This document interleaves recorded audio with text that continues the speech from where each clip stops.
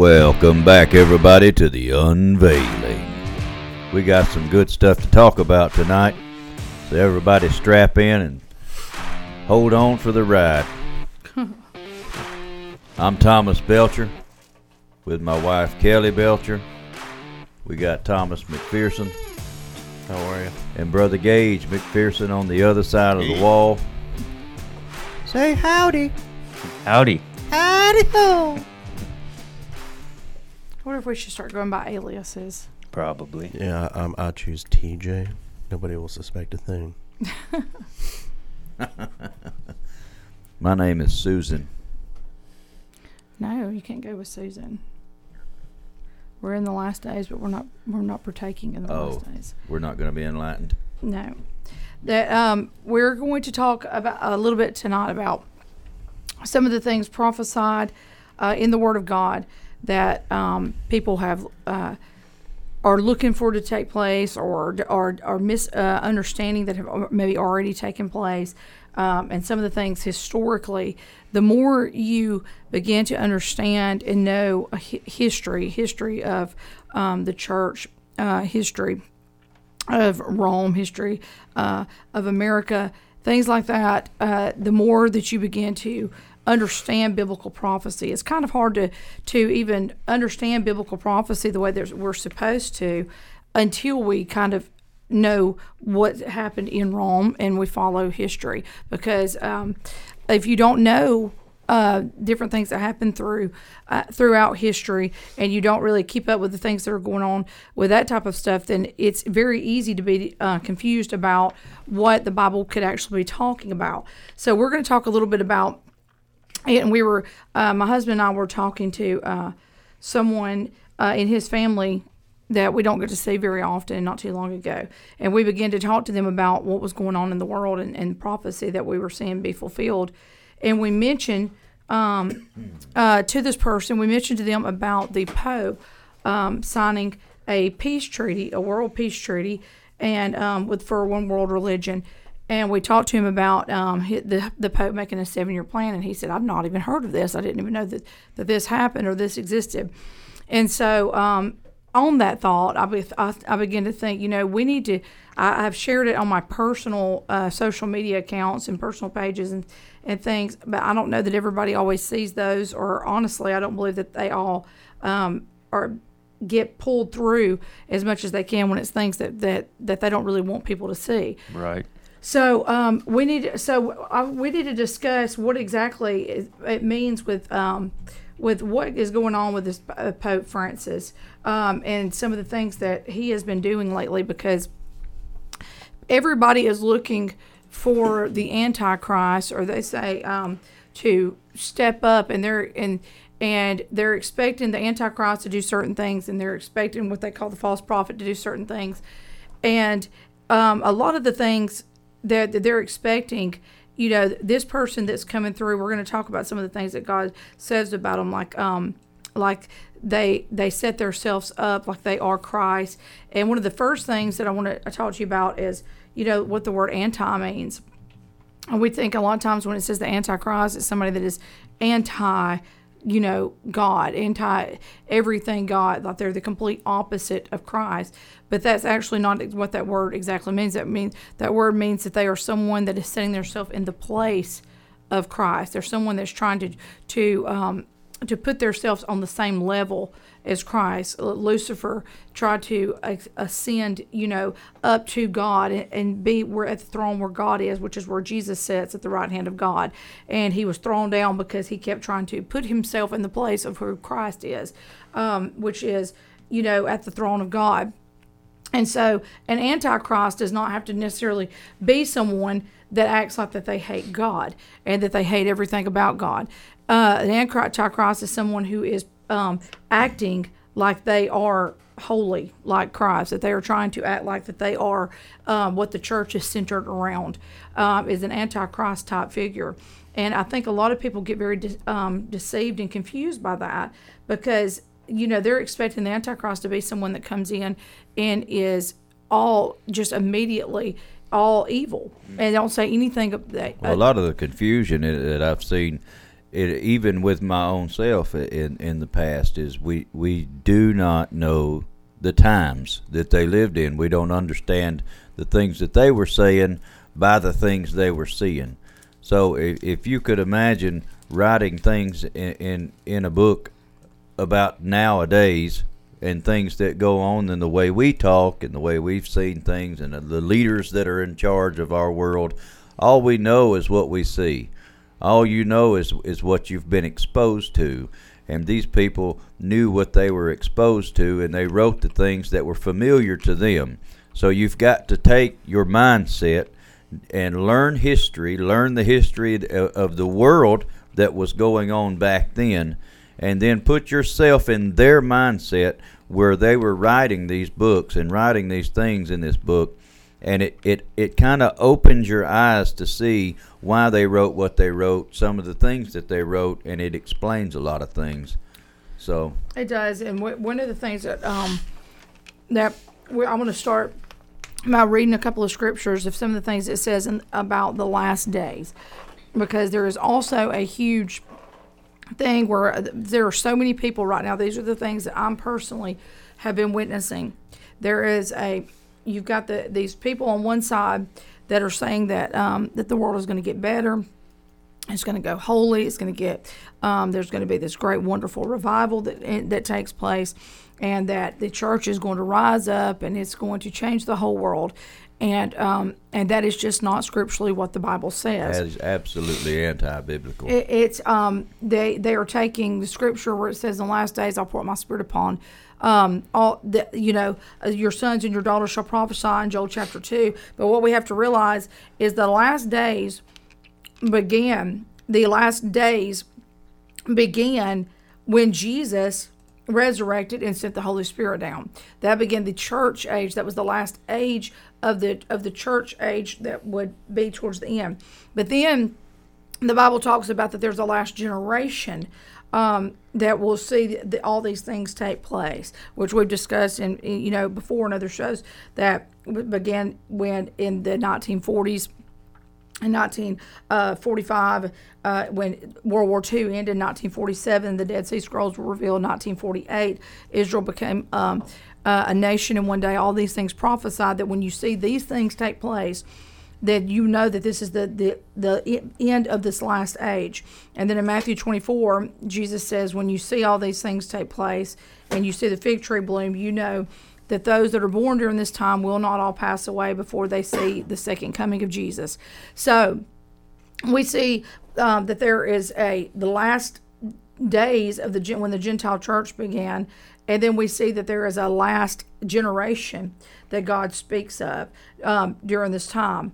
And so at the time that Revelation was written with John, and at the time that Jesus was living upon the earth, we're seeing during that time is during the time where Rome is in charge of the world. Rome is now the world power, and it is in charge. Rome is known as the dragon. When the Bible speaks about the dragon, Rome was represented by a dragon, and Rome was the one that was in charge. It was the Rome that was there, them along with the Pharisees, the Jewish people that were there to crucify Jesus and came against Jesus. And so we see that Rome was still in control by the time that John the Revelator wrote the book of Revelation, where you have the revelation of Jesus Christ. So a lot of these things you're going to we'll talk about, it goes to Rome. A lot of it has a lot to do with Rome. And so over the years, for years the church has always taught, when I was growing up, the church always talked about the Catholic Church, the Roman Catholic Church, and the popes, and always talked about how that Rome and the church was going to have a big influence of the last days and the false prophet and those things like that. Then after September 11th, when the Twin Towers were hit and all that, the church began to lean more towards the people that were Muslim, and and began to start looking at that and saying, "Oh, I bet the Antichrist is going to be a Muslim," because through the years we've always had a thing that we're, hey, whoever's the epitome of what we call the epitome of evil, that's what we're going to make into the Antichrist. But the one thing that has stayed fundamentally true ever since the beginning of where the Roman Catholic Church took over the church world has been that the Roman Catholic Church has been very descriptive in the Bible of a lot of the things that they have done, and a lot of false doctrine and everything that is still alive today all stems from the Roman Catholic Church being formed. And so in 2 Timothy, starting with chapter 3, it says, "You should know this, Timothy, that in the last days there will be very difficult times. For people will love only themselves and their money. And they will be boastful and proud. They will scoff at God, and they will be disobedient to their parents and ungrateful. They will consider nothing sacred. They will be unloving and unforgiving, and they will slander others and have no self-control. They will be cruel and hate what is good. They will betray their friends, and they will be reckless. They will be puffed up with pride, and they will love pleasure rather than love God. They will act religious, but they will reject the very power that could make them holy." And it says, stay away from people like that. Say that last part one more time. It says they will act religious, but they will reject the very power that could make them holy. Stay away from people like that. And so, what is the very power that makes us holy? The Holy Spirit. The Holy Spirit, the anointing of God, being in His will. I mean, It'd be the Holy Spirit. yeah. It would be the Holy Spirit for 300, Alex. Yes. The Holy Spirit is what makes us holy. I was telling somebody this the other day when Jesus said, "You must be born of the Spirit." He was like, John said, "I came to baptize you with water unto repentance," but Jesus is coming to baptize you with fire and Spirit. And then Jesus said, "You must be born of water and Spirit." And so it is the Spirit of God that came down when the church was birthed in Acts that makes us, the Gentile church now, a part of that true vine of God, because we've been born of the Spirit of God. It is what marks us as a part of Him and who He is. And so it's saying in the last days there will be people that are religious, act religious, but they'll deny the very power that could make them godly. Now, we know in our day and age that there is a lot of churches that say, and there's a lot of people that teach and believe that the Holy Spirit is not for today. And That's right. they also teach that the gifts of the Spirit are not for today, that they're no longer active, and that the fivefold ministry of apostles and prophets and all those are no longer active. That's what they say. And so they get this thought process because of the scripture that says, when that which is perfect has come to pass, all these things will pass away, but love will not pass away. That love stays forever. And so there was somebody very recently that was talking to me and trying to debate with me on social media. And they said, these things have passed away. They're no longer here. And I said, does it look like that which is perfect has come to pass? I said, where we're living at right now, does it look like that which is perfect is here? I was like, does the world look perfect right now to where we no longer need the power of the Holy Spirit? We no longer need healing. We no longer need deliverance. We no longer need prophets to speak and hear from God. What does it mean when it says that which is perfect has come? You know, TJ?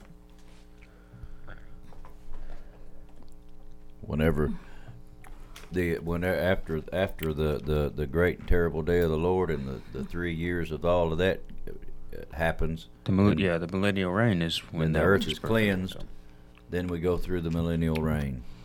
And when the millennial reign, we won't even need the sun, because the Bible says that Jesus will light up the city. And so we won't need to have healing and the gifts of the Spirit and all that working when we are living with Jesus. TJ, why would that be? Because he's here in the flesh. Mm-hmm. Because He's here in the flesh. TJ wasn't even listening. TJ, we're going to need you to pay attention. I'm trying to wake up. I've had a long day at work. You gonna cry about it? A lot of this stuff, man, is common sense, or just using your head to think. Well, a lot of these things.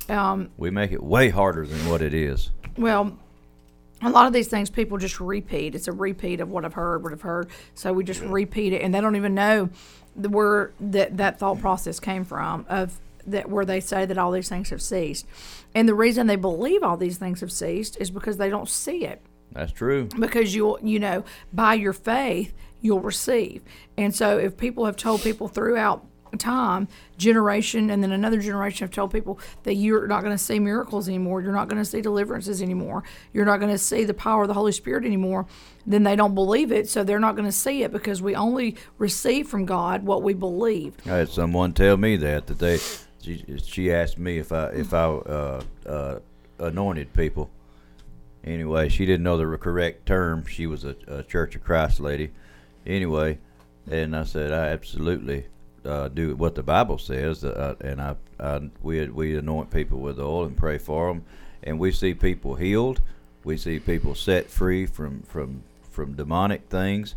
We see all kinds of miracles that God does all the time, but we believe and we see it. We see it's people that don't even fully understand what's going on is getting deliverance from God and being healed and set free. We've seen schizophrenia healed twice in our church.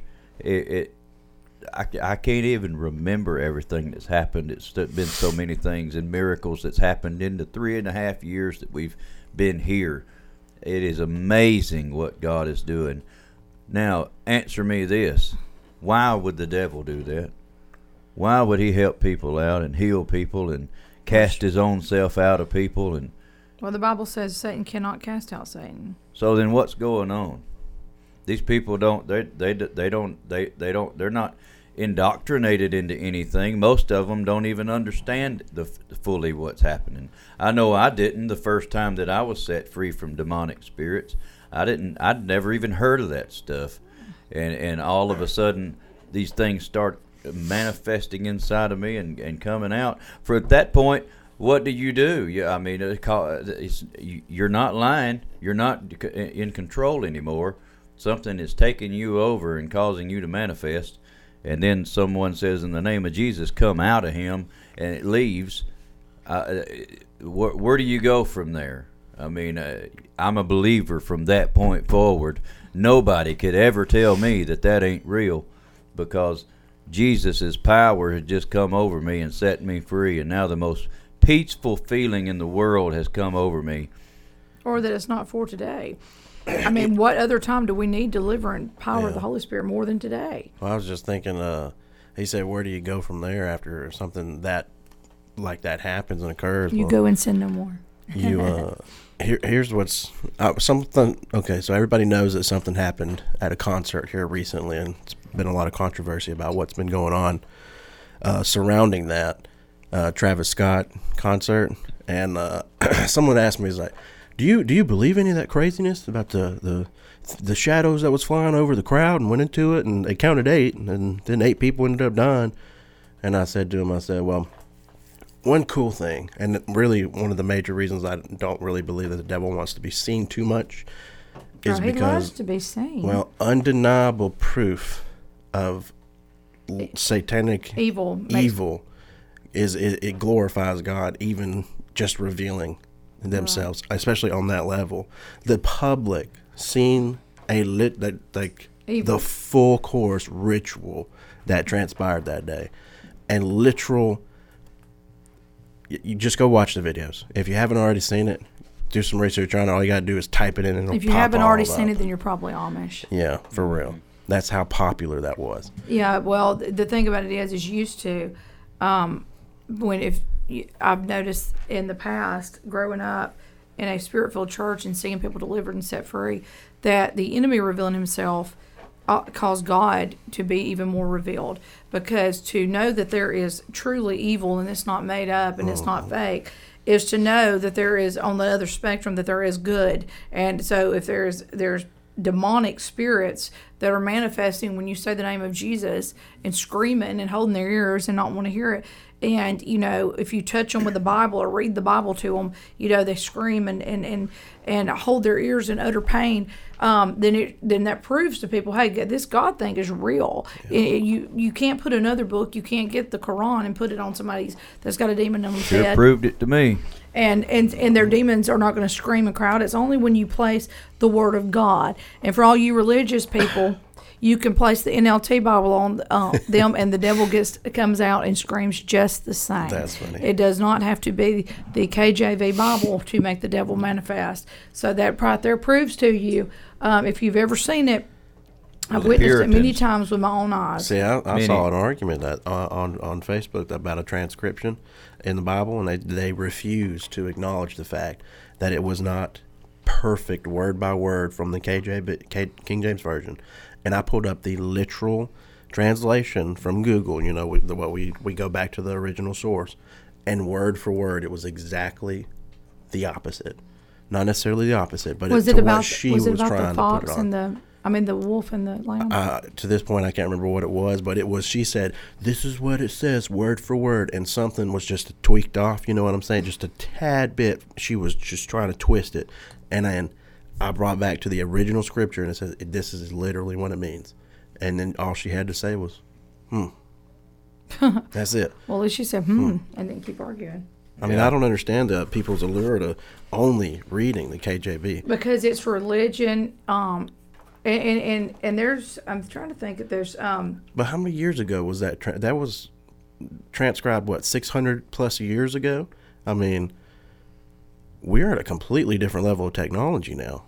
If you can't just, go to the original text, I mean, it's a click away. We have made it so simple in today's technology to full-on delve so much deeper than some people have ever come to back in the day, or couldn't even have the possibility of getting that deep. Which proves the Bible even more, because in the last days, the knowledge will increase. That's right. It makes it easier to be able to look into things, Dave. We can, at the click of our hand, we can look up the original Greek, the original Hebrew of how the Word of God was written. And I was thinking about how people get stuck into their old ways. I've been seeing people that are, big into hating on the church lately and the bride of Christ.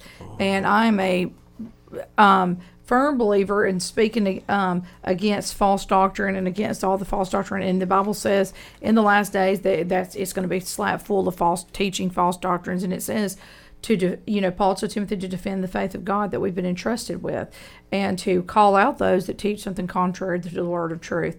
But there is a true church, and so I've also seen these people that are seem to say that they're the awakened ones, and they're waking up. And I've seemed to see those people, and they're seeing a lot of these things that are going on in the world, but they're not involved in a body of Christ, because they keep saying the church is evil. The church is evil. Come out of the church, and yes, there is an evil, false bride. There's an apostate, heretic church in the last days. But the Bible tells us that there's also the bride of Christ, and if the devil ever has a counterfeit, it's always because there's an original. There is the real deal. And so we have to be very careful that we do not attack the bride of Christ, and that we become a part of the bride of Christ. We can know we can see everything that's going on around the world. We can have our eyes wide open to the political shadow government and the tricky things that they're doing to bring about a new world order. We can see all of that, but it don't matter if we see all of that if we're not following the Word of God. And the Word of God tells us that we are supposed to be a part of God's church, the bride of Christ, because that's who He's coming for. He's coming for the bride.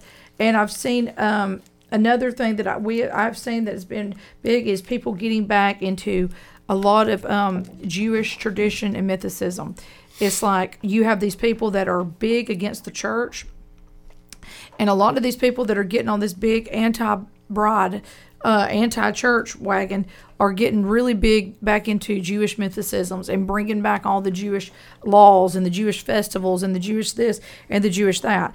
I'm proud to see that a lot of church people and a lot of people are now beginning to see the paganism that has plagued the church for so long. Ever since the Roman Catholics took over the church, it has been plagued with paganism, and they've begin to come out of a lot of these paganistic holidays and practices. But a lot of people are just replacing them with saying that you have to follow these old Jewish feasts, and trying to get back into Jewish legalism. And I was reading in 1 John, and I wanted to read that for a second. 1 John chapter 2. It's starting with verse 15 through 29. It says, "Do not love the world, nor the things in the world. For when you love the world, you do not have the love of the Father in you. For the world offers only a craving for physical pleasure, a craving for everything that we see, and pride in our own achievements and possessions. These are not from the Father, but are from this world. And this world is fading away, along with everything that people crave. But anyone who does what pleases God will live forever. So, dear children, the last hour is here. You have heard that the Antichrist is coming, and already many such Antichrists have appeared. From this we know that the last hour has come. These people left our churches, but they were never really belonged to us. Otherwise, they would have stayed with us. But when they left, it proved that they did not belong to us. But you are not like that, for the Holy One has given you his Spirit, and all you know the truth. So I'm writing to you not because you don't know the truth, but because you know the difference between truth and lies. And who is a liar? Anyone who says that Jesus is not the Christ. And anyone who denies the Father and the Son is an Antichrist. Anyone who denies that the Son doesn't have the Father either. Anyone who denies the Son doesn't have the Father either. But anyone who acknowledges the Son has the Father also. And then he goes on and says, you must remain faithful to what you have been taught from the beginning. If you do this, you will remain in fellowship with the Son and with the Father. And in this fellowship, we will enjoy the eternal life that he promised us. I'm writing you these things to warn you about those who want to lead you astray. But you have received the Holy Spirit, and he lives within you. So you don't need anyone to teach you what is true, for the Spirit teaches you everything you need to know, and what he teaches you is true. It's not a lie, just as he has taught you. So remain in fellowship with Christ. And so now, dear children, remain in fellowship with Christ, so that when he returns, you will be full of courage and not shrink back from him in shame. Since we know that Christ is righteous, we also know that all who do what is right are God's children. And so he's not telling you that you should never be taught the Bible. That's not what he's telling you. He's referring to something that was going on around at that time that we're going to get into, that began because, there's other scriptures where it says, don't call anyone father. And so we got to realize that this was during the time of the Romans, and it was after Jesus died and rose from the dead when they ended up joining into the Roman Catholic Church. But these things he was prophesying because that this was coming, because at this time the Roman Catholic Church had not been formed yet. Right. But Gnosticism, which we'll talk a little bit about, was already formed. And Gnosticism was a belief that was brought into the Roman Catholic Church and made up a lot of the Roman Catholic Church's doctrines and teachings. And so he was warning them about Gnosticism, and Paul talks about it and warns people about this belief that was going on and is still around today. And then in 1 John chapter 4, verses 1 through 6, it says, Dear friends, do not believe everyone who claims to speak by the Spirit, but you must test them to see if the Spirit that they have comes from God. For there will be many false prophets in the world. This is how we know if they have the Spirit of God. Any person claiming to be a prophet will acknowledge that Jesus Christ came in a real body. That person has the Spirit of God. But if someone claims to be a prophet and does not acknowledge the truth about Jesus, that person is not from God.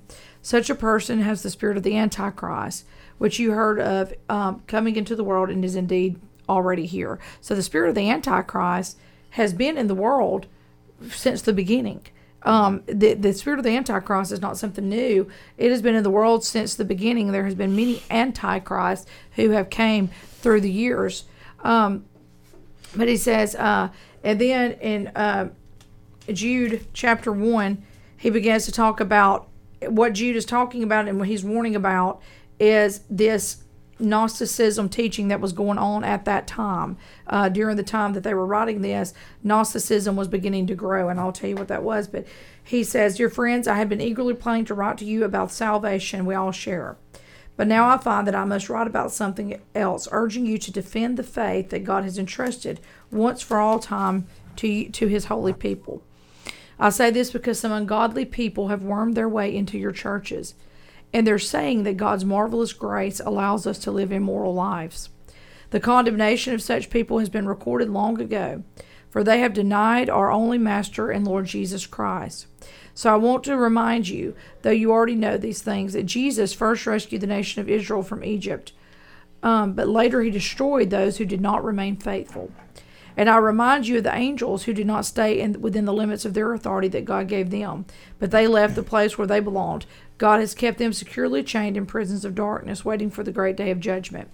And don't forget Sodom and Gomorrah and their neighboring towns, which were filled with immorality and every kind of sexual perversion.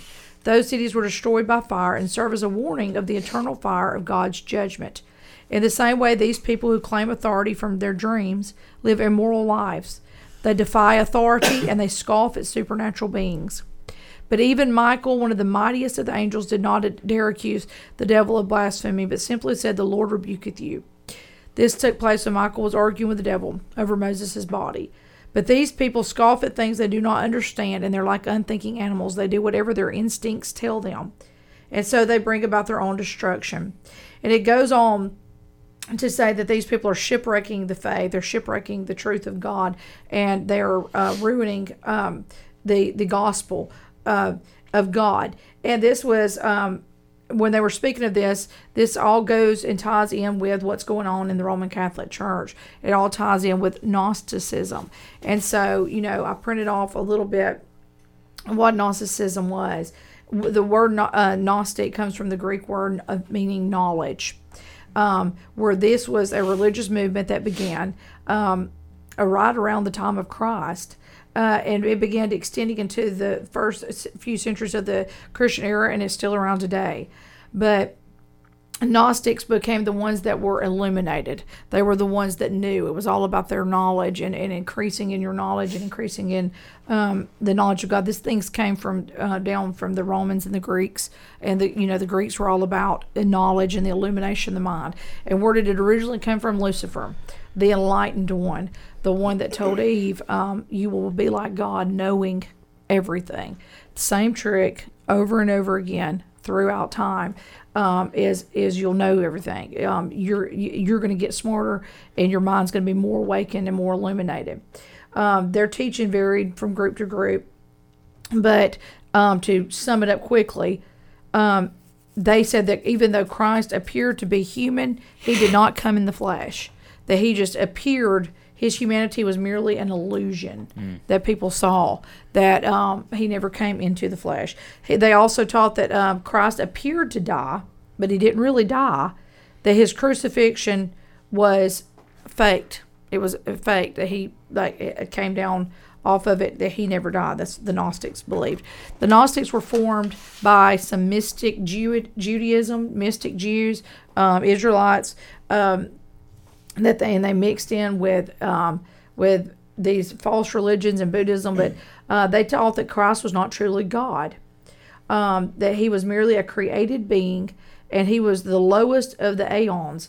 Now, this is what they believe. They believe that there is a major being that is over everything. But this being did not create anything, because he would not belittle himself to even make human beings. That there is a group of aeons, which are like beings in between humans and the major God. I guess what we would probably call angels. I guess is what we would call them. But they were a group of semi-divine beings that were kind of in between God and man. They weren't as lowly as we are, but they weren't as high as the one supernatural being. And each and they just like angels have ranks, and demons have ranks, and demons there's ranks, there's imps all the way up to you've got authorities and the supernatural that Ephesians 6 talks about. But they said that they have ranks, and they said that Jesus was one of the lower ranks of them, that was the farthest away from the divine being, and he is the one that created the world. They said, but he was not the God that he was not part of the Godhead. But God himself would not create the world because he was too pure, and he didn't want to dirty himself up with our matter, which is weird. And so it says they also believe that the God of the Old Testament is evil, and evidenced by the fact that he created the material universe, and that he is not the same God as the New Testament. They said that the God of the New Testament is a God of love that Jesus taught about, and that Paul taught about that God. When Paul teaches that Paul taught about that God, the God of the New Testament, the God of love. And that people are saved by acquiring secret knowledge and their mind being enlightened, and them getting to a state of enlightenment to where their mind gets awakened to the point to where they become gods, many little aeons theirself, many little gods theirself. And you may be thinking, that kind of sounds familiar. Well, that's in a lot of places. The Mormons teach that. Scientology teaches that. Also, the Illuminati, the Masonic lore teaches that you rise up to a certain place of illumination to where you become a god yourself. And so it's like the New Age movement, the New Agers. It's been around forever. It's the same lie repeated over and over and over again. And so, Paul and the apostles were constantly fighting this Gnostic teaching. Like in Colossians 2 and 8, if you want to write this down, and Colossians 18 and 1, John 4, 1 through 3, which I just read, Revelations 2 and 6, and 2 and 15, there Paul advised them and said, quit listening to those that are doing profane babbling and the absurdities of so-called knowledge. He calls them out, and he says, all these that think they're so knowledgeable. That's what he's calling out as the Gnostic people. And he said, because by professing this, it has caused other people to be deviated from the faith. And in 1 Timothy, it says it's caused people to deviate from the faith. So in other words, they begin to mix in falsehood into the church even before the Roman Catholic Church was. So kind of a recap over all that. The devil fought the church by persecution to start with. He even persecuted Jesus and tried to take him out, not realizing that when he done that, he was actually activating everything that set us free. And Jesus set free people that were bound in hell. They were born again and went to heaven. Okay, so then the devil realized the persecution wasn't working as well. That caused people to run towards it because for some reason our nature is just that way. So then the devil joined the church. He also persecutes. He persecutes the true believers. But then he joined the church, and he gets people's that we get to thinking about God in a human sense. Like there's no possible way that he died, went to hell, and came back. That was all a show or a farce. That couldn't have really happened. So he tries to humanize Jesus, or then he says that the Holy Spirit doesn't do what it does. We've got to remember that Jesus is God. Jesus is the Holy Spirit. Jesus is everything. Jesus is the whole deal. He's got the power. He was the creator. He's the spoken word of God. He was in the beginning was the Word. The Word was God. The Word was with God. The Word became flesh and dwelt among men. So that was Jesus, right? Mm-hmm. All right. So the devil's job is to get our focus off of the true power and the true nature of God and teach us a bunch of man-made doctrine. Right. Not all doctrine is bad, but a lot of it is. Anything that doesn't stand with the Word of God is a man-made doctrine, and it's no good. Right. So get our focus off of God and get our focus on something else. So that he came in and took the power away from the Lord. And then he got the church to celebrating pagan holidays instead of the holidays that us Protestants were supposed to be celebrating. We named them pagan things and placed everything that we do in pagan tradition. So now people are starting to wake up to that, and so now the devil's getting their focus off course again, and we're looking at Judaism and trying to get into the Judaism. Well, the Jews missed Jesus. And I'm not trying to downgrade the Jews. We love them and we want to bless them. And we pray that they get born again, or the Israelites. We pray that they're born again. But they missed it. We didn't miss it. We've been born again. Now we need to celebrate our holidays with a true heart and remember who Jesus is, what he is, what he came to do. He came to set you free, and if he's big enough to pick you up out of sin, we know that he's big enough to keep us out of sin. Mm-hmm. He can change your want-tos. Your want-tos will change when Jesus comes in. So is that kind of a summary of what you're trying to say here? Well, what we're trying to get to is like when Jesus died and then sent down his Holy Spirit, that was the beginning of the church. And in Revelation, it begins starting off talking about the churches, and it names the churches. And these are the same of the churches that were written to in a lot of the letters in the New Testament church. These were real churches at the time. But they are also, the Bible says in Revelations, this is the mystery of the seven churches. So he was like, pay attention and listen to what I'm trying to say. And it's because each name of each church represented also a biblical timeline that God was giving us. God always gives us clues through the Word of God of his time frames. And to warn us and say, hey, this is what's going to happen. It's a prophetic thing, and it lines up perfectly. And so this is where we get in with where God is talking about what's going on in the last days church and how sin has crept into and disrupted the church. Well, the Greeks and the Romans at the time, and like I said, from the time that Jesus was into the church throughout Revelation, is the time that Rome was ruling the world. And these Greeks and these Romans, they held themselves in high esteem. I'm reading this out of a very wonderful book called The Seed War, written by myself. But it says that the Greeks and Romans held themselves in high esteem for their apparent relationship with the gods. They considered themselves from the gods, from the demigods, which are the fallen angels. They worshipped and made sacrifices to their many gods and their demigod ancestors. We know that these were the fallen angels and their hybrid half-human children, the Nephilims or the giants.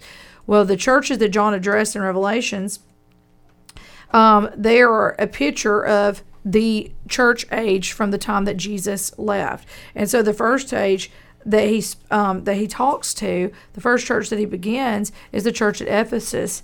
And Ephesus, the word Ephesus means the desired one.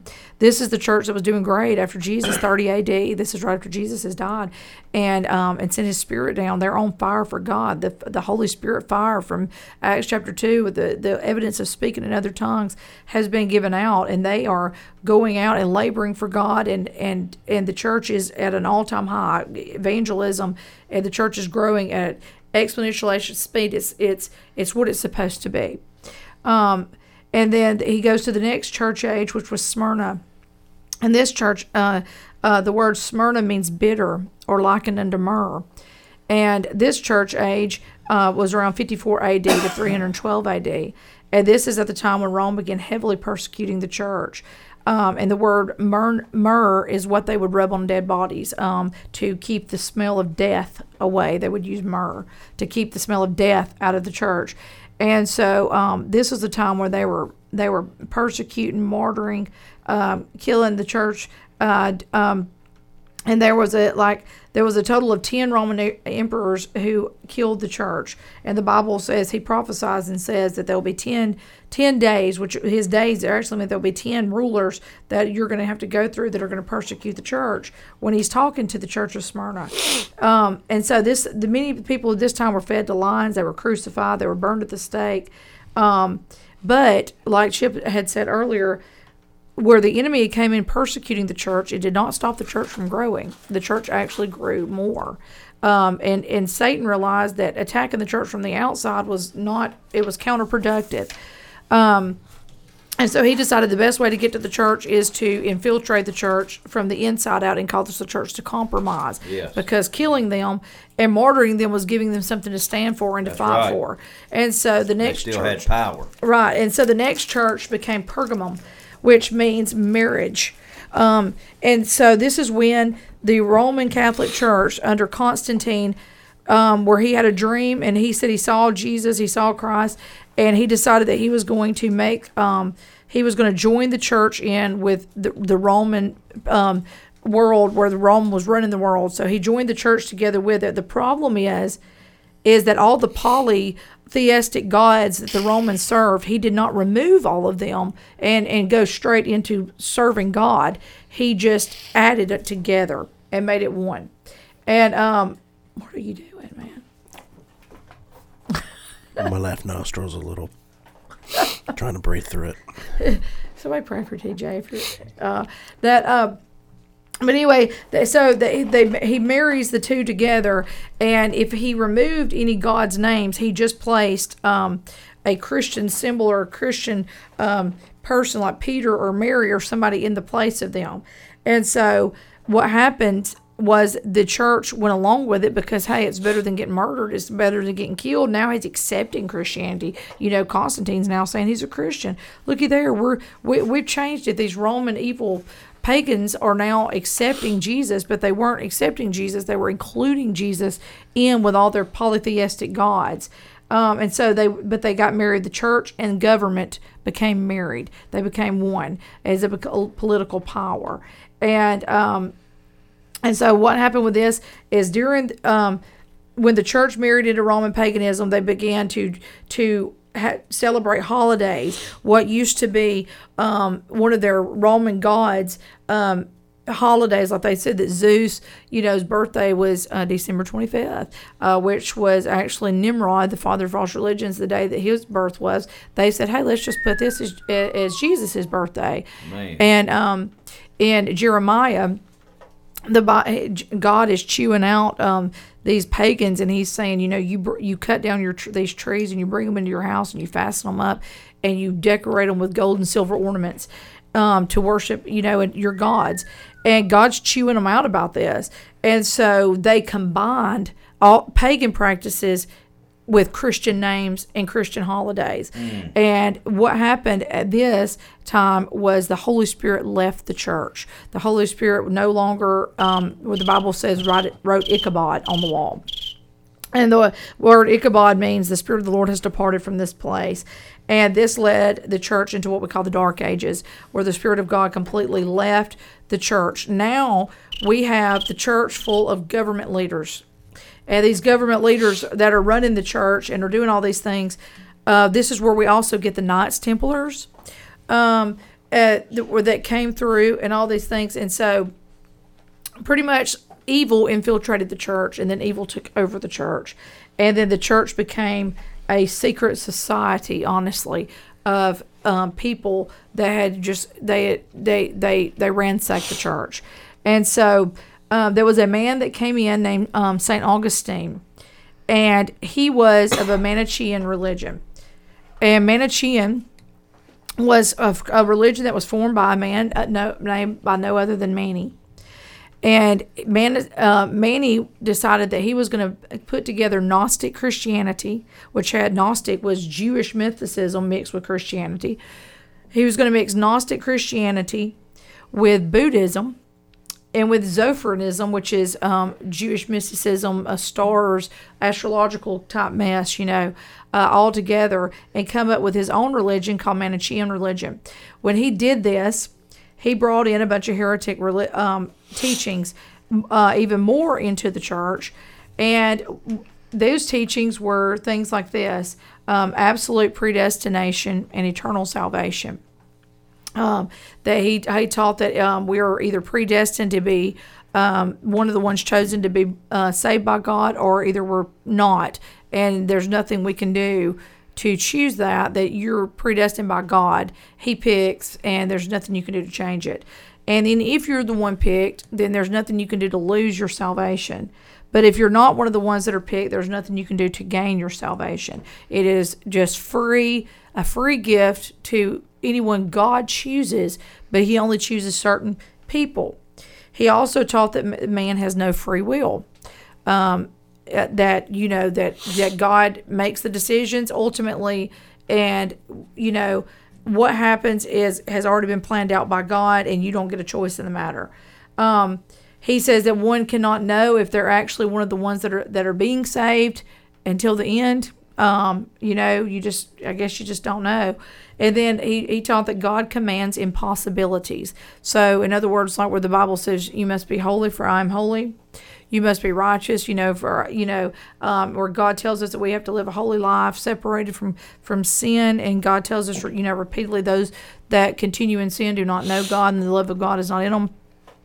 He says that was impossible. And so God commands us to do impossible things knowing that we can't do them.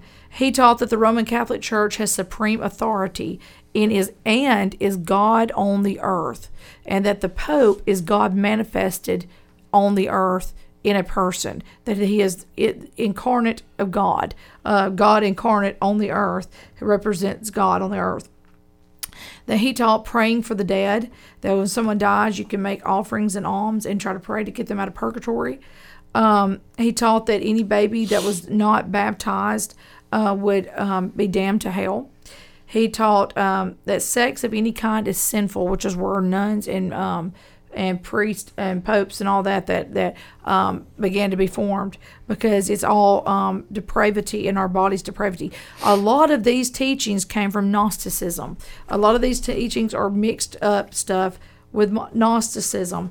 And so this church age, whether it's at, and then, I won't go through the rest of them, but in detail, but the Thyatira church, the next church age, meant continual sacrifice, and that's when they were deep into the Dark Ages, and they were teaching that you had to go to a priest and get forgiveness of your sins and do all these things, and they took away the finished work of Jesus Christ. And then Sardis means the escaping ones, and that is the church age that was during the time of Martin Luther and the Great Awakening, where he posted the 95 things wrong with the Roman Catholic Church, and the beginning of the Great Reformation, where the Protestant Church was formed.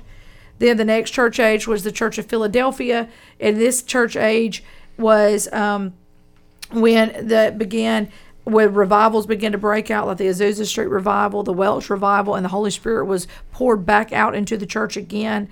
Missionary work, evangelism, prophets, pastors, and the fivefold ministry began to be formed again. The Spirit of God was in the church doing miracles again, and the church was moving in a charismatic movement. And the last church age is the Laodicean church age, which started in 1967.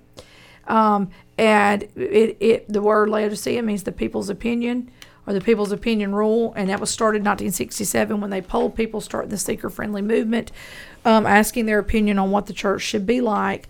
And that brings us to where we're at now. And so where are we getting from that with this church that was started during the time that the church moved into this paganism, false church age? There was a lot of things that were said by the prophets when they wrote the Bible about that, and when he was talking in in Revelation, that talks about the Roman Catholic Church and the things that happened. One of the things that it's always talked about in the Bible is the 1260 days. It says, that there will be one that'll come up and they'll defile. In Daniel, he says that will defile the temple of God and will claim himself to be like God. Well, that's what the Pope does. The Pope has always said that he was God on the earth, that he is like unto God. And so the Roman Catholic people, they treat the Pope like he is God in the flesh, standing on the earth. And he stood up in the temple, and he, and God's church, which the temple now in the New Testament is the Gentile church. We are the temple of the Holy Ghost. And so he's claimed himself to be a god. Now, here's the thing. I know a lot of people say the 1,260 days represents just 3.5 years and all that. But did you know that the Roman Catholic Church reigned on the earth and was ruling the earth? They were the ones that were ruling the earth for 1,260 years. They reigned on the earth, which was prophesied by Daniel that there would be one that would come and they would reign for 1,260 years, and it would talk like a dragon. With that beast that comes out of the sea in Revelations, it says it has a voice likened unto a dragon. The lamb, that little lamb with the little horn that comes out of it, is likened unto a dragon. The dragon, remember, was Rome. And so I find it odd that the Catholic Church had this, reign on the earth for 1,260 years. And we talked about it very shortly before we started this, about what went on during the time that the Catholic Church kind of met its fall, and now it's kind of rising back up. But it reigned fully, controlled everything for 1,260 years. But y'all pop in a little bit. What was it around the time that the Catholic Church kind of lost its fervor and kind of started flowing out and not being the world power that it once was? That's when Martin Luther came and nailed the thesis. Well, that began the Great Reformation for sure. Yeah. And splitting it up of the Roman Catholic Church. And in the early 1900s, that's when 1700s. You mean Age of Enlightenment? You talking 1700s? Oh, I thought when the Catholic Church lost its mess and the Holy Spirit came back in. Oh no, the Holy Spirit came back in years after the Protestant Church had already been formed.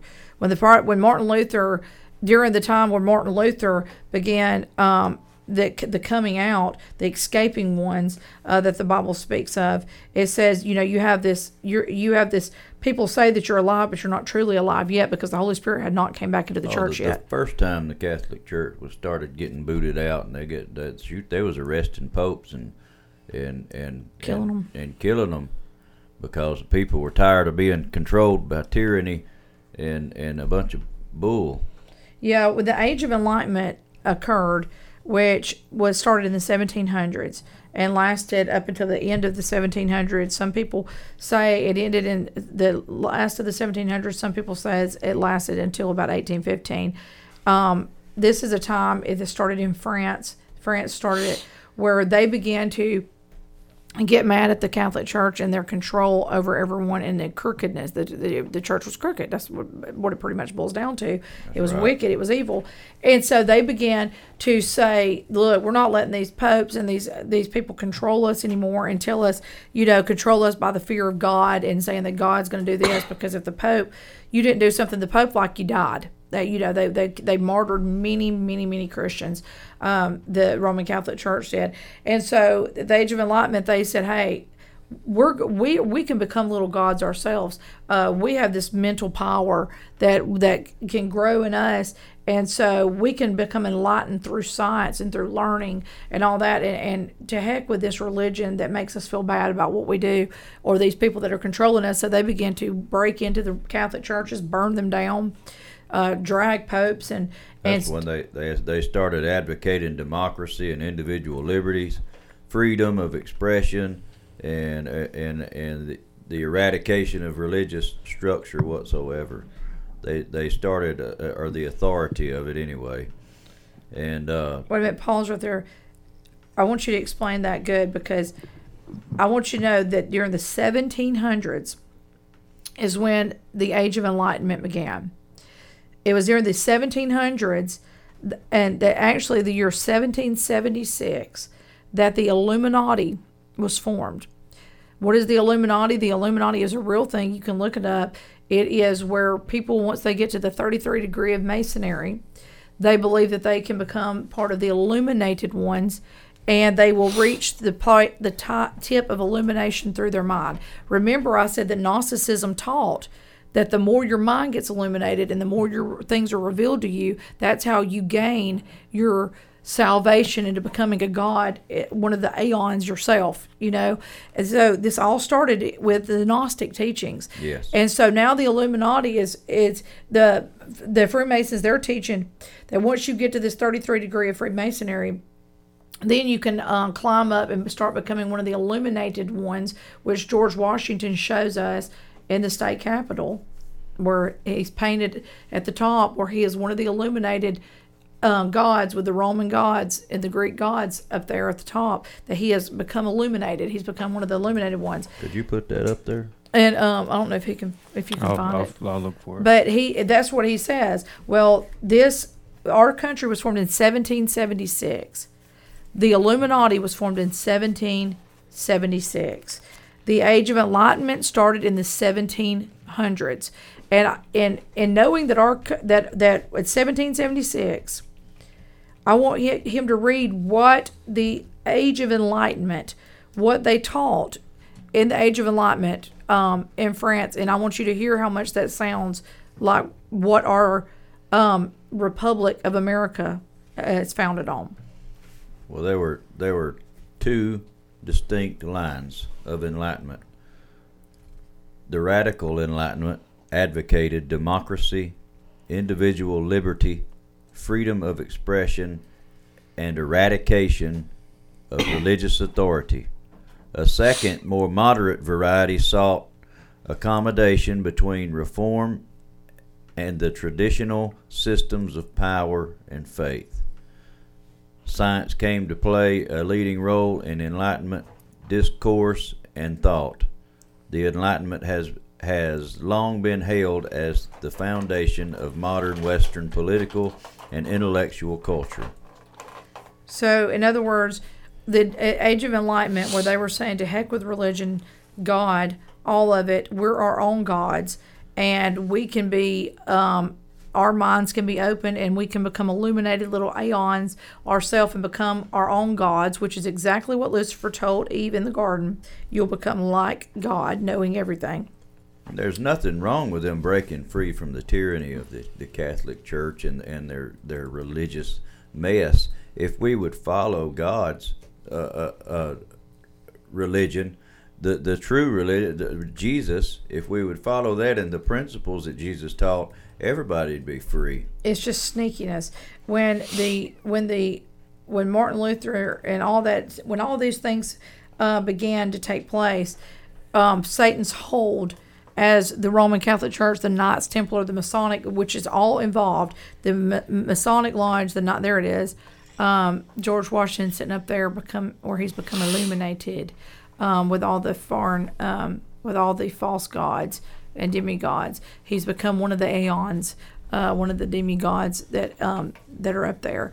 But when the thing is when the first Bible was printed by William Tyndale in English, people began to read the Bible themselves. Martin Luther began to get the word out that, hey, if you read the Bible for yourself, you'll see that what the Catholic Church is teaching is wrong. And people began to wake up from it. Right. That Antichrist spirit that was leading the world at the time began to die, because people began to get awakened and begin to pray and begin to read the Word of God for themselves. So what does the devil do? He sneaks in another way. Come on. Then all of a sudden he acts like he's destroyed the Roman Catholic Church, and that power is over now, and people have now become enlightened and gotten science, and all he did was sneak in another way. Then all of a sudden we form this country, and we say that it's built on a religious freedoms, church separated from state, so that the church could no longer control us. But that wasn't formed by George Washington because he wanted the church to be free and the government not control them. The church separated from state was all about the Age of Enlightenment. It was all about destroying the church and the church having no say-so anymore and no longer having any political ties or political control. It wasn't to that really wasn't done to help us. If you don't believe me, look into history. And George Washington and some of our founding fathers were big involved into the Age of Enlightenment. They would make many trips even to France to be a part of these speeches and stuff with the Age of Enlightenment. And it was during the Age of Enlightenment that the Illuminati was formed, the enlightened ones, the ones that have been illuminated. And so when this illumination formed, in the Age of Enlightenment, they began it snuck back in to telling people, hey, you're free and everything's good and wonderful. But the thing about it is, when America was formed, we never got rid of paganism. We can't say that our country was formed on Christian basis when it is eat up with every kind of Roman deity and idol. Everywhere, the whole capital is covered in idols and great and images and sinful things. I mean, there's nothing about George Washington or the way. I love to point out the fact that they even made up a goddess for America. Oh yeah, most people don't know that. You have to tell them. Like you can pull her up. Her name's Columbia. Yeah, the goddess. The goddess Columbia, which is the Statue of Liberty, or Ishtar. Libertas, Ishtar, or whatever you want to call her, Semiris. which is where we get Easter from, and that we have covered our whole Resurrection Sunday up with paganism. Yeah, so after the Age of Enlightenment, they created a false, which is weird. There she is. The goddess Columbia Columbia Pictures is the goddess Columbia, which is the Statue of Liberty. The District of Columbia is named after her, Washington D.C. Her district, and what it was is the Great Whore of Babylon, Ishtar, Semiris, Astareth, whatever name that she went by. That's from Rome, and Rome, Babylon had her a name. Rome had her a name. What was them stars over their head again? I forgot. The Greeks had her a name. Well, the fallen angels represent stars, you know. I thought you said. And so, but they all had her a name, Where'd she go? and she's everywhere. Oh, there it is over there. Legitimately, she's everywhere. Masonic Philosophical Society. Right, and so anyway, all these different countries have given the Great Whore of Babylon their a name depending upon their language. So when America formed, we gave her a new name that was just Americanized, and we gave her the name of Columbia. And so we created our own form of the Great Whore of Babylon. Sure enough. She sits on top of the Capitol. She is literally on top of the Capitol building. But she is, well, that was the one there. She's got eagle feathers on her head, and the one where she's sitting on top of the Capitol. There she is. Over there on the third row, yeah, over, right there. That's the one that sits on top of the Capitol building. There she is. And so this is the American goddess, the feminine depiction of liberty, which we call Columbia, that we gave her the name. I figure after Columbus, which was also do that one. The middle one. a Mason. Yeah, there she is. That's the full statue. And so we see here that America was never formed on Christian bases. So wait, when we're doing the under God, indivisible, with liberty and justice for all, With liberty. Well, is that the God? Because I mean, the liberty she represented was sexual liberty. yeah, she was the goddess of sexual liberty and freedom. She was a sex goddess. Hence the reason for the rabbits on Easter. Hence the reason for the Great Whore of Babylon. Wait, are you trying to say that America, my home country, isn't biblical? No. Isn't built on God and Jesus? Well, the Puritans that came over were. Yeah. The Puritans that came over were, but we also have to realize that the Bible that everybody is obsessed with, and I'm not against King James Bible. I grew up reading King James Bible. I have a King James Bible, but I also have an NLT, and I read from the original Greek and Hebrew and look that up. But we have to realize that was also very integrated into the Roman Catholic Church, and that King Henry VIII changed some of the Lord's Prayer in it. the King James had his mother beheaded so he could usurp the throne. He was rumored to be a homosexual.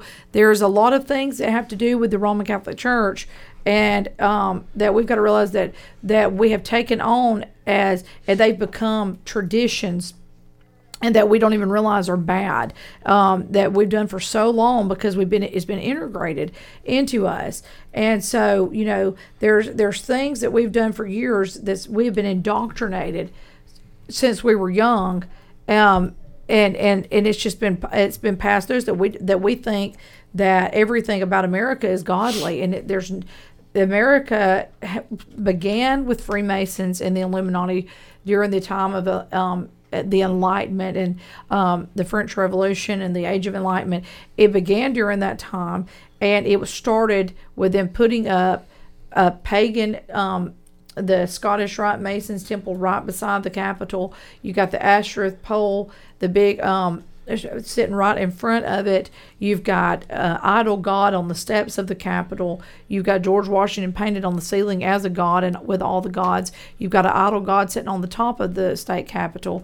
And so if we started off as a Christian nation, for one, DC set up like a pentagram. Yes, it's set up in the shape of a pentagram, and the reason being is because of these the Knights Templars, the people that were involved in the Roman Catholic Church. You have to realize the Roman Catholic Church are the ones that persecuted and killed Christians. These are the people that killed Christians. It was the Jews, the Israelis mixed with the Romans that killed Jesus. They intermixed when the Romans were living there for that whole time. Ruling over the Israeli people, they intermixed together. There was an intermixing that took place. I talk about that in my book with the intermixing of the gene pool, where Dan and Ephraim led the 10 tribes of Israel into rebellion against God, and Babylon took them into captivity. And then after Babylon, the Medes and the Persians, and then after the Medes and the Persians, then the Greeks came along, and then the Romans came along, and they integrated with these people. Every single time they intermixed with these people. So when we see that the Roman Catholic Church is built, that they have integrated with these 10 rebellious tribes that came out of Israel. And so now the most of the people that rule this world are European Jews. I was about to say a fun little snack there to chew on is, we know that the English monarchy is part of that lineage. They're Yes. part of that, and so now we know that in 1776, when we fought that war, and after the war was over, that we've had our own presidents that we've elected through the process all these years. Well, now we have found out that every single one of those presidents throughout the whole entire history of our country are kin to the English monarchy, and they're all a part of that same bloodline. And the French monarchy, and the German monarchy, and the Scottish, and the Irish. All the European kings, queens, royalty through the time where the tribe of Dan, the Vikings, and the tribe of Ephraim, the Anglo-Saxons, came and joined together. All those, the royal families, they have ruled the split Roman Empire, the European Empire since the beginning. And when America was formed, every president that we have elected has been kin to one another and has been kin to the royal families throughout Europe, every single one of them. I get people saying all the time, "Well, what about Obama?" Yes, Obama has a white mother. Every one of them are of European descent. They're all kin to one another.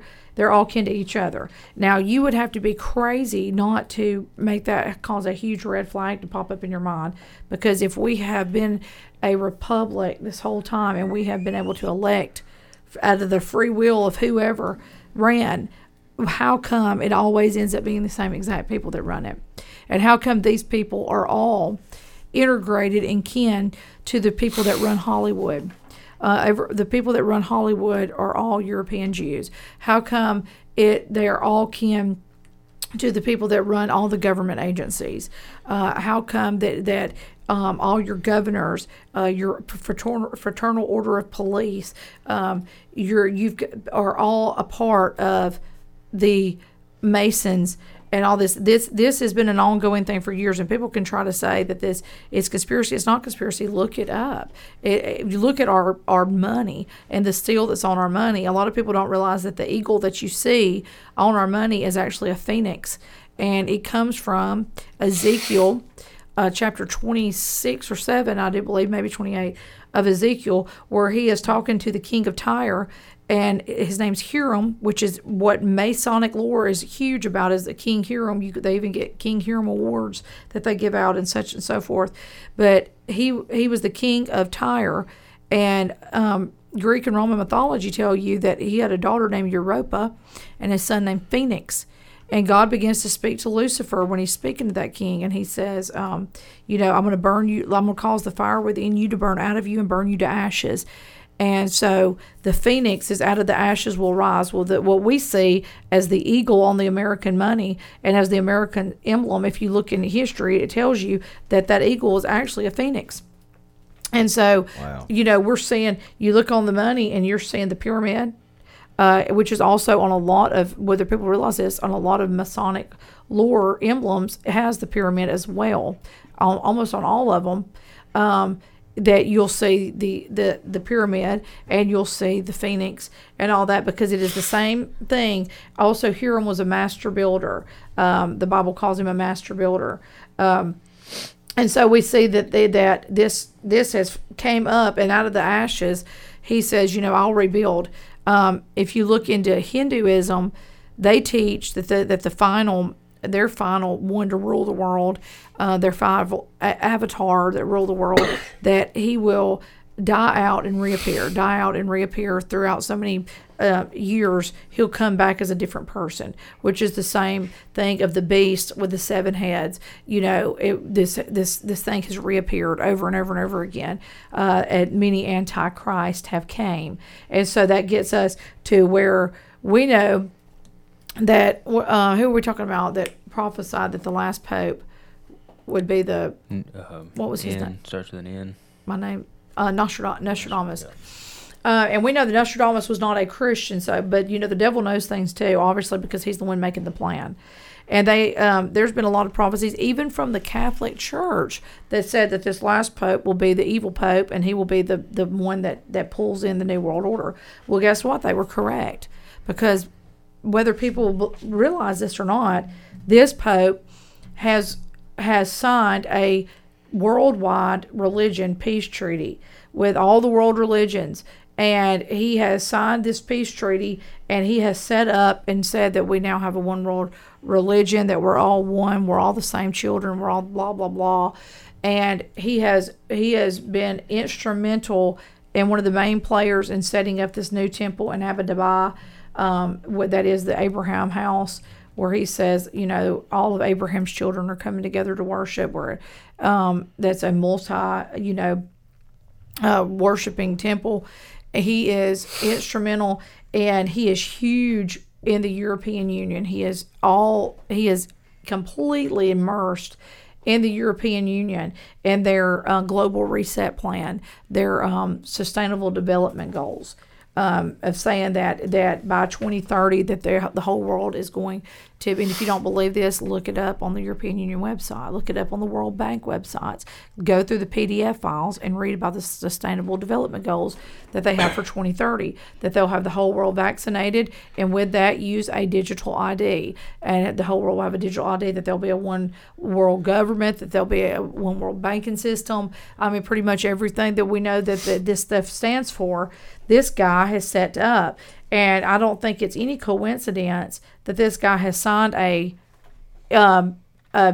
peace treaty, a worldwide peace treaty in Abu Dhabi, which happens just to be the same place that that President Trump has bought tons and tons of real estate for many, many years there, working together with a company named Hydra, which just happens to be what they have found in the vials of these jabs that they're giving people is the Hydra vulgaris, and which is also the beast with the multiple heads that Revelation describes as a hydra.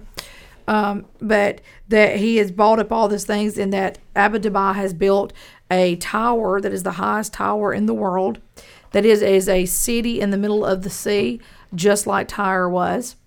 It is an island, just like Tyre was, in the middle of the sea. And it was there that the Pope is building, and along with the UN, is building this one world, a multi-faith temple. It is there that he signed the peace treaty, and it is there. It is those people in the United Arab Emirates that is involved with Trump's peace treaty. There's something big going on over there. Abba-Dabah is there. It's a big deal, but also that that the Pope is saying. I don't know if you can see this. Let's see if I can get the lights, where it says that Pope Francis launches a 7-year action plan. This is his 7-year action plan that goes along with his peace treaty. And with this 7-year action plan, he is saying that the church, that we're all the same people, and we're all we're all united and combined and blah, blah, blah. And he's talking about his 7-year plan for all living life. There it says our relationship with the resources of the earth, and in general our way of looking at humanity and of living life. And so he is now marked his peace treaty that he signed, I think, in 2019 is when he first signed this peace treaty. It was the anniversary of this peace treaty not too long ago that he began to start talking about his 7-year plan. And so, there he's with the Grand Imam that's over. He's over all the Muslim people of the world that he is shaking hands with in Abba-Dabah. And so there's a human fraternity for world peace and living together was signed on Monday afternoon. This is, on an older one, in Abba-Dabah by Pope Francis and the Grand Imam. And so anyway, it talks about all persons who have faith in God and faith in human fraternity to unite and all work together. This document opens with a series of invocations. The Pope and the Grand Imam speak in the name of God, who has created all human beings equal in their rights, their duties, and their dignities. In the name of innocent human life that God is forbidden to kill, and in the name of the poor, the orphans, the widows, the refugees, and all victims of wars and persecutions. Together with the Catholic Church, we will declare the adoption of a culture of dialogue as the path of mutual cooperation and a code of conduct. So what it's pretty much saying is it talks about economy, it talks about the policy, it talks about.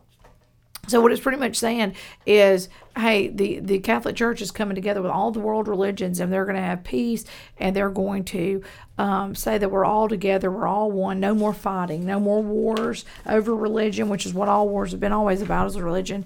And this is where I want you to get this anti-Christ system. Anti does not mean that they are going to come out and say we're anti-God and anti-anything good. They're going to say that they are God on the earth. They're going to say that I am God on the earth, which is exactly what the Catholic Church has said since the very beginning, that they are God incarnate on the earth. And so that's exactly what the Pope says. He stands in the place and says that he is God on the earth. He is the incarnate of God on the earth and speaks for God himself. And he is joining in with the world and made a peace treaty. And so, guys, we need to pay attention to these things. Because, a lot of people are looking for this. It's so weird. It's like prophecy has been so mangled with people. Everybody's expecting somebody to stand up and be evil and be anti everything that's good and not act like there's anything good. But that's not what the Bible says. The Bible says that he'll act good, and then he'll pretend that he's like holy and good and normal until one day he shows how evil he is. But by that time, you have to realize that by that time, many people have already been deceived. Right. And I just want to add, I've said it before, that the word worship in the Bible has many meanings. One means like a dog that follows their master around, but in other words means pledging allegiance to, like people did in Rome when he was writing the thing that they would have to pledge their allegiance to Rome. And I just found this out recently when I was reading the Bible, and I was finding where Jesus had said, do not make any kind of oath or an allegiance to anything or anybody. And I was reading that scripture, and then I found a scripture when I was looking up worship, and one of the words for worship meant to pledge an allegiance to something. And I was like, oh my gosh, I'm blown away by this. Then I look up and I find out that the person that wrote the Pledge of Allegiance was a man from Rome. And when he wrote it, he said that he wanted to bring it into America and to begin putting it in American schools to indoctrinate the American children, that by the time that they graduated high school, that their whole allegiance would be completely to their country, just as those in Rome was.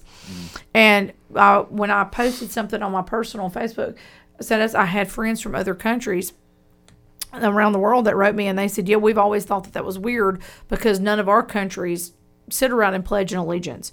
And I was like, I didn't know that. Because it was natural to us, because what the guy said he wanted to do, he did. He indoctrinated us since we were children to where that's a normal thing to do, is to pledge your allegiance to a country. So what am I saying? Am I saying, oh, Lord, she's against pledging the allegiance. Oh, gosh, she's against our country. No, I'm telling you what the Bible says. Yeah. I'm saying that a word for worship in the Bible is pledging allegiance to something. I'm saying that Jesus said in the New Testament, it said a few times, do not give an oath or pledge an allegiance to anything but God. This is what the Bible says. And then when you think about them talking about worshiping the beast or the beast system, it's, when you think about, hey, if worshiping it means to pledge an allegiance to it, then the fact of the matter is we've been worshiping it our whole life. Mm-hmm. We've been worshiping the system our whole life, and I've heard people say, "Well, your pledge allegiance to the flag that's under God." What God? If this nation was based on Christian principles, which is what we have been told, then why does it say one nation under Jesus Christ? Why does it say one nation under God? Because God is a title; it's not a person. There's a lot of gods. And what God did our forefathers worship? Well, I'll tell you this: Baphomet was one of them, but it was not Jesus Christ. Because fact is, and I beg you to look this up yourself, our forefathers were European Jews. They were Ashkenazi Jews. Jews don't believe in Jesus Christ as the Lord and Savior, and I can tell you that coming from the Norse mythology, where the Bible says that He'll change the times and the seasons, guys, that's happened. That happened with the Roman Catholic Church. It changed the times and the seasons. During that time, we now go by a different calendar than the Jews and the Israelis do. We go by now this calendar that was started by the Roman Catholic Church, where they changed the days and seasons. So why we have all of our days of the week are pagan days. Thor's Day, Wednesday's Woden's Day or Odin's Day. If you're German, they call him Woden. Because they put a W in it, but it's Wednesday, a Sunday from the sun god's day. Friday's Freya Day from Norse mythology. It's Norse mythology days of the week. And so, did anybody have anything to add about the Pope, what he's doing right now, how the Roman Catholic Church reigned for 1,260 years, and all that good stuff? I just had a question about kind of what we was talking about earlier with how the Pope and the Roman Catholic Church, when it was in power, how were they able to deceive and rule like they did with people. Was that during a time when they controlled who could read the Bible as well? Nobody during the time of the Roman Catholics had control of and were ruling that the church was the government and the government was the church. No one had a copy of a Bible except for the kings and the Roman Catholic leaders, the popes. You also got to understand that being able to read has only really become about in the last 200 years. For the mass majority of people, being capable of reading is really very recent. Unless they were royalty. royalty Yeah. was taught, but the commoner was not The taught. peasants didn't Well, know. I was just going to tie it the way it kind of worked out in my head was, they were able to control people because they forced them not to be able to read the Bible, and they could control their narrative Through ignorance. Yeah, but now even today They don't even have to. they don't have to because nobody reads, so they can still control the narrative because nobody reads the Bible Well, too. the devil's got their focus on something, a lot of them, and it's not on the true. And that goes back to the Illuminati. Their whole thing is to distract and It's to just take like people with away. our media today. If they can get you looking over here, then they can slip something in over there. The devil gets you looking over here and get your focus, and then now we're fighting over which translation of the Bible to read. He's a master illusionist. He is very good. Sleight of hand. Super weird. Y'all opened up perfect conversation. This last weekend, Halloween weekend, maybe this is the last one, but Halloween weekend was Poor the attention. G20 summit. It's where our world leaders met. Everybody got together. All the leaders. The Pope met with the G20 summit. Yeah, the G20 summit. The Pope met with Biden. Good. That's how out of it I am right now. I don't even know who the president is. No, but he met with Biden about. None of us do. He about doesn't know he's the president. I don't think honestly, Biden knows. It was about the dumbest thing. But anyways, they met, and France President Emmanuel met also because over some sort of submarine. Long story short, speaking about distractions, while everybody's dressing up as some character that they feel compelled to dress up as, whatever it would be, they went out and did their pagan holiday, fought for candy, and their literal leaders publicized everything that they were going to have going on that's going to dictate their entire lives from henceforth. And guess the wool literally placed upon their own heads to pretend to be something else. That's how distracted America is, and people in general.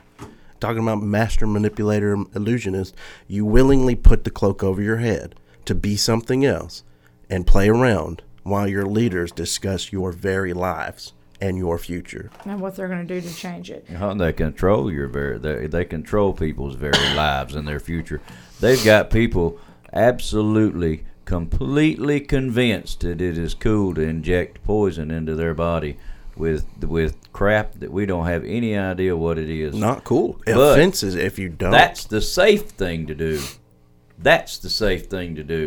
It makes no sense. And the people that are getting that is supposed to stop something, it is not stopping it. They're being hospitalized. Yeah. And people are still convinced because the media's sleight of hand is keeping their focus off of the real truth. Yeah. And instead of looking with their own eyes, they choose to believe a bunch of politicians. Well, guys, we can. The fact of the matter is, I don't want them to believe me. I want them to research it for themselves. Truly. people don't read. They don't read. Here's what it boils down to. Gage is exactly right. During the time where everyone was so deceived, they did not have the Word of God that they could read to their self. So I mean, they just believed what was told to them, and then when people began to buck against it, the devil found another way of going around it. Once they began to say, "Hey, we're bucking against the Roman Catholic dictatorship," then he began to say, "Well, you know what? Now they're not going to let us just tell them they can't have it." Mary said Biden slept through most of the summit. Yeah, that's funny. Yeah, Biden knows Biden knows that he don't do anything anyway. He's just there for looks. That He's just enjoying his time. he's just living it up. He's playing a Hears part. in his head. Yeah. Biden plays a part. That's all he does is and that's what drives me nuts about people. Even the ones that say that they're woke up and they realize what's going on. Yeah. And Thessalonians tells us this plan has been set in motion for a while now. Like, this is not a new plan. This world takeover has been planned for a while now. Hitler tried to pull it off, and he didn't make it. But the enemy has been finding the right opportunity and the right time to pull his action plan together for a long time, and they have always worked together. This people think it's crazy, but it is 100% fact that they know exactly what they're doing. Why it blows their mind that Luciferians know what they're doing. And but yet, as Christians, we discuss as Christians going out and taking over the world for Jesus. We as Christians, we talk about going and meeting people and being around people so that we can bring them into the flock, and that we can and the Bible says that when we're waiting on Jesus to come back, it says, and hurry those days along, that by witnessing to people and things like that, we can hurry his coming along. And so as Christians, we do things to hurry the coming of Jesus along, the second coming of Jesus along, because we want him to hurry up and come. Well, why does it shock us that the Luciferians are doing the same thing to hurry their God that they serve along? And there's certain things that have to be done, just like the false Christianity, this manifest sons of God, this false charismatic movement that teaches that we're going to turn the earth holy and beautiful, and the church is going to reign until Jesus comes, and he'll come after we've already took over the earth, which is the exact same teaching as the Illuminati. They believe that we have to get the world to the place where he'll come, or he can be able to come. That's the same thing the Illuminati believe. They believe that they have to get a one world government going, and they have to have it, the one world thing, so that Lucifer can take his rightful place, which has probably got a lot to do with why CERN is there. If you don't know what CERN is, look it up, CERN, where they are trying to open up black holes and portals and black matter. They're trying to they're trying to open up the dimension, but they're trying to bring him here, which I believe he is here. I believe firmly that he is here. Rabbis and Messianic Jews, that they have said that they have sat with him, they've talked to him, and they know who he is, that he has yet to reveal himself. And I will tell you this: it's not going to be someone that Christians hate, and it's not going to be someone that Jews hate. It is not going to be someone that comes across and says, I'm evil, boo, I'm the devil, boo. It's not going to come that. It's going, his job is to deceive, even if possible, the very elect. It will be someone that is big on filling your pockets up with money, because the Bible says that they will be deceived because they love this world, and the love of money is the root of all evil. It'll be someone that man, when America is so used to the American dream, which I call the American nightmare, of having a bunch of money and having all this stuff, that as we continue to plummet into famine, and we continue to plummet into things getting worse and worse and worse financially, everybody is waiting for somebody to come in and save the day, and to fix this big old nightmare that we have. You realize we are not even a year into our current administration, and it's already horrible. It's not even been a year, and it feels like it's been several. And didn't they take gas prices and take a picture of it, and it was like $1, and it was a high dollar and 60 something last year, and then this year $3.50, 60, $3.70 something. I don't remember. $3.70. That's in California or somewhere, isn't it? Well, California's up to 4 or 5. $3.70. Where is Diesel fuel. Oh yeah, diesel. It cost me $50 and more to fill up my vehicle. Yeah, I was going to say though, that what you're saying is so important, and I think it's a real key as far as the economy factor goes, because it's not just the United States that the economy's trash. China's having problems. The Middle East is having problems. So everybody is looking, like you said, is going to be looking for somebody. It's all setting up to where. Well, who is the one person that all of them loved? 53 million people right now are in starvation, living in starvation. I read the other day in other countries, because of this economic collapse. It's the last. America and stuff usually gets it last, but there's a lot of people that are starving to death right now because of the economic collapse. I know they are in Haiti. It's everywhere. All these countries, it's going through it. And as we close, I want to say this: I've had 3 or 4 of my very close friends write me this week, saying that they were told by their companies that if they did not get this mandated health jab, that they would lose their job by the first of the year. And guys, I just want to tell you that when never before in my life or anyone's life that I know have I ever heard to where people are mandating and forcing you to get something that one part they say is FDA approved. It just happens to be that people that work for the FDA are kin to the same politicians, but most of them not even FDA approved. And they're forcing, I've never in my life heard of them forcing something like this on people in order to keep their jobs. That needs to wake people up. I think that most people don't want to wake up because they went into it already deceived. Mm-hmm. And so to acknowledge now, oh my gosh, guys, there's a peace treaty that's out. There's a one world religion that is now out. They are now mandating that you get something or you cannot have a job and make money. People are talking about losing their jobs. And so the people that I know, they have good jobs. This ain't losing a job, no offense, but this ain't losing a job at McDonald's. These are, good jobs that these people have. And I just want to end by telling you this. If when the beginning of this happened, the Holy Spirit was talking to you enough to where you heard the Holy Spirit say, no, something's off. Don't do this. Don't you dare allow a government or a job to make you do anything that goes against that still small voice or your moral code of what God has spoken to you. If you ever find yourself being forced to do something that you're that still small voice, that first intuition that came over you told you not to do, then you have just been pushed in to communism.